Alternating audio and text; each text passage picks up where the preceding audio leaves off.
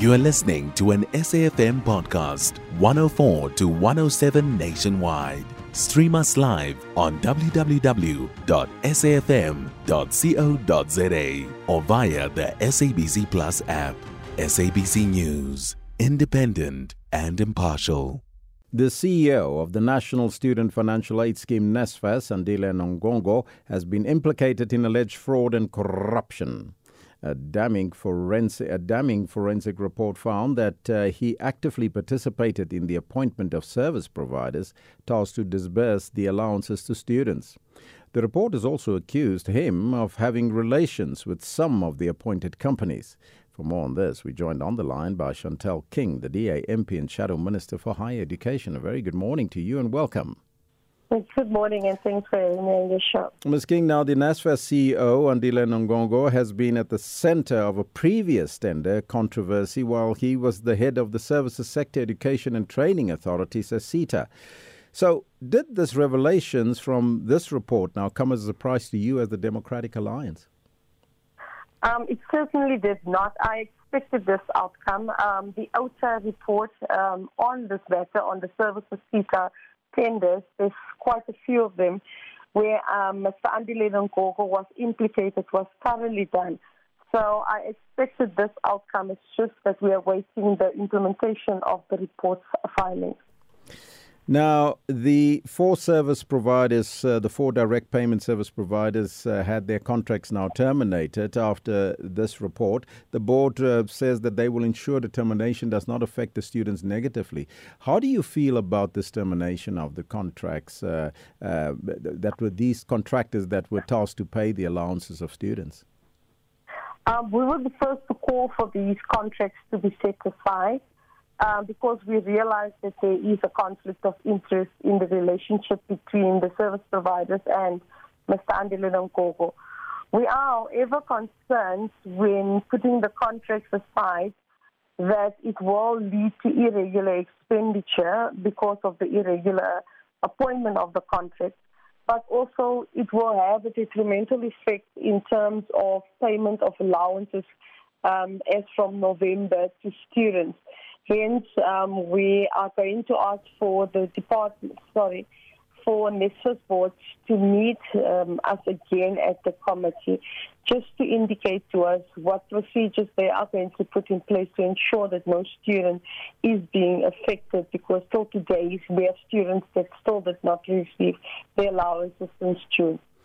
And because it is a problem that the students were already protesting about the fact that they didn't get their money, how will they ensure that the students now get their money through a new payment system? The best should have, because most of these service providers already use the services of Nedbank, which is already the associated or sponsored bank that they were supposed to have after the contract was altered. So the best possible option to solve the situation is of best to use Nedbank, a standard bank that has applied previously and showed that willingness in order to expedite payment directly into the student's own bank account instead of setting up a different bank system altogether for direct payment services.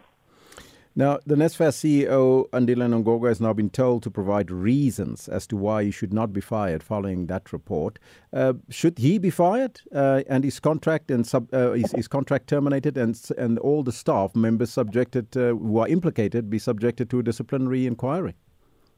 Yes, that's exactly what we've also been calling for, that his contract be terminated with NSFAS.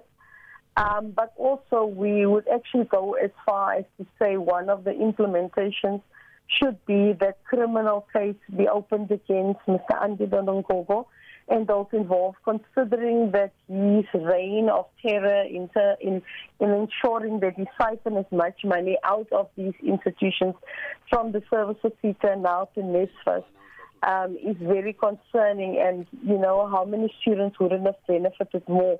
if he had acted prudently in terms of the fiscus of the country. I thank you so much for your take. Chantel King, the DA MP and Shadow Minister for Higher Education. We continue with the story. The NSFAS CEO, Andile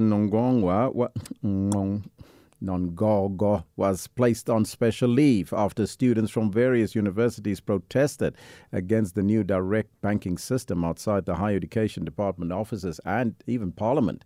For more on this, we joined on the line by the NSFAS spokesperson, Slumezi Skosana. Very good morning to you, sir, and welcome. A very good morning to you and greetings to your listeners.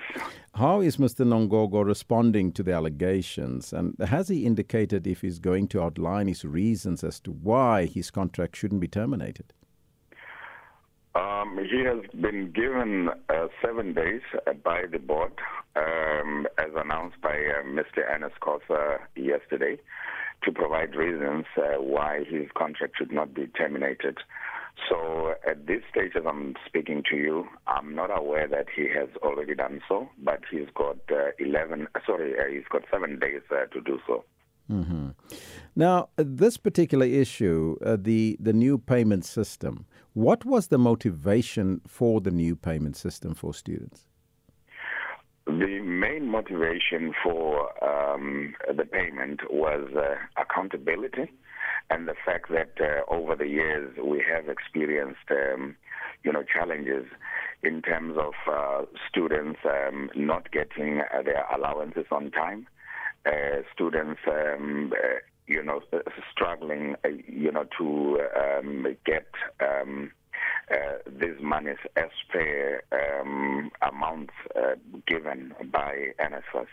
I'll just give you perhaps a clue and a quick example, such as the one report that was issued by the SIU, where it was found that a college was owing NSFAS about 38 million. But we also had reports, from students that were approaching us to say that their fees have not been paid and they're in debt and so on. So it was then incumbent upon NSFAS to ensure that what it disperses is actually used for what it's dispersed for. For example, if you are paying for a student's tuition, pay the university. If it's accommodation, pay the accommodation establishment.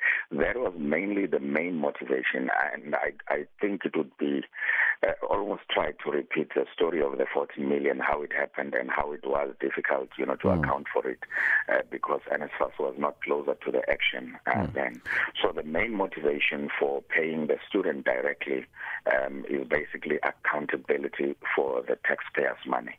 Now, the NSFAS board has reportedly now terminated the contracts of the 4 direct payment providers. Did the companies respond to this termination of the contract, and do you anticipate any legal challenges from the said 4 service providers? I think at this stage I need to make it clear that it's not like an immediate termination of contract with the service providers. Remember that the technical capability and the expertise of these fintech companies was not necessarily a subject of investigation. The subject of investigation was their appointment. So at this stage, the fintech companies are able to disperse these allowances to students, even though the onboarding process of the beneficiaries faced teething problems in the beginning. So what the chairperson of the board was announcing was that the report and its findings as well as recommendations are going to be implemented progressively in their entirety. And the board then started by such as the implications of the report on the CEO, the implications of the report on the fintech companies. So they have been informed that according to the findings, they were irregularly appointed, and therefore certain board processes would need to ensue in order to make sure that that situation is corrected. And he also emphasized that yes. The students in the whole process must not be jeopardized. That is, the disbursement of the allowances to the students should not affect them negatively. So what that means in practical terms is that the service providers will continue to disperse the allowances as per contract for now, but of course the findings and the recommendations will be implemented, so they have to be made aware of that. I thank you so much, Slumezi Skosana, the NSFAS spokesperson. You can find SAFM Current Affairs on 104 to 107 nationwide. Our podcasts are available for download on all our digital platforms. SAFM, leading the conversation.